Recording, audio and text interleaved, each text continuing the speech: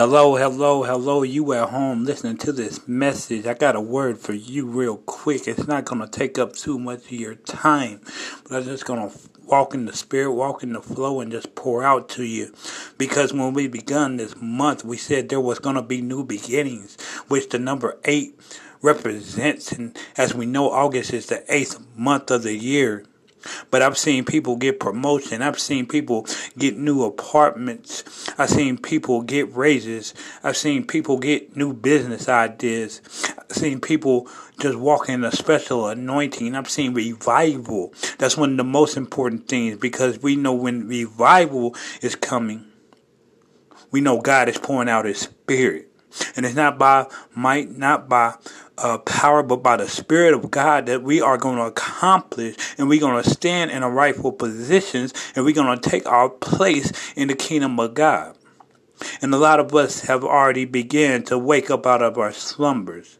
But also at the same time, I just had a close friend just die 2 days ago. So at the same time, a lot of good things are happening.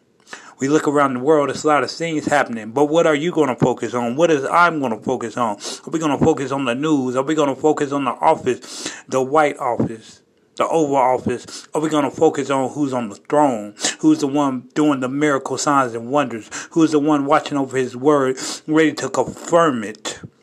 It said the people of God will do great exploits. So as we see, this is just the beginning. Because He said He'll pour out His Spirit on all flesh during these last and evil days. And I'm not saying Jesus coming back tomorrow, but He could. Because like I said, I just lost a close friend.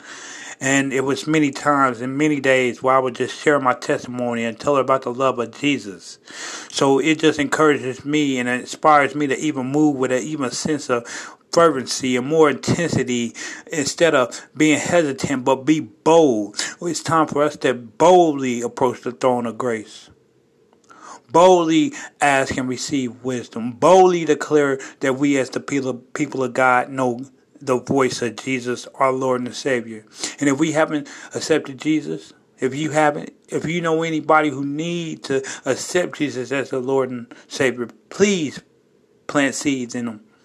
Whether you think it's working or not, because one plants, one waters, but God gives the increase, and this is just the beginning as we prepare to enter into the 9th month. We said that the latter of the year was going to be better than the form of this year. I'm still declaring it. But in order to declare, I got to believe it. In order for you to receive it, you must believe it. You must believe that He is. You must believe that He is a rewarder of those who diligently seek Him. So I just want to lift you up. I just want to encourage you.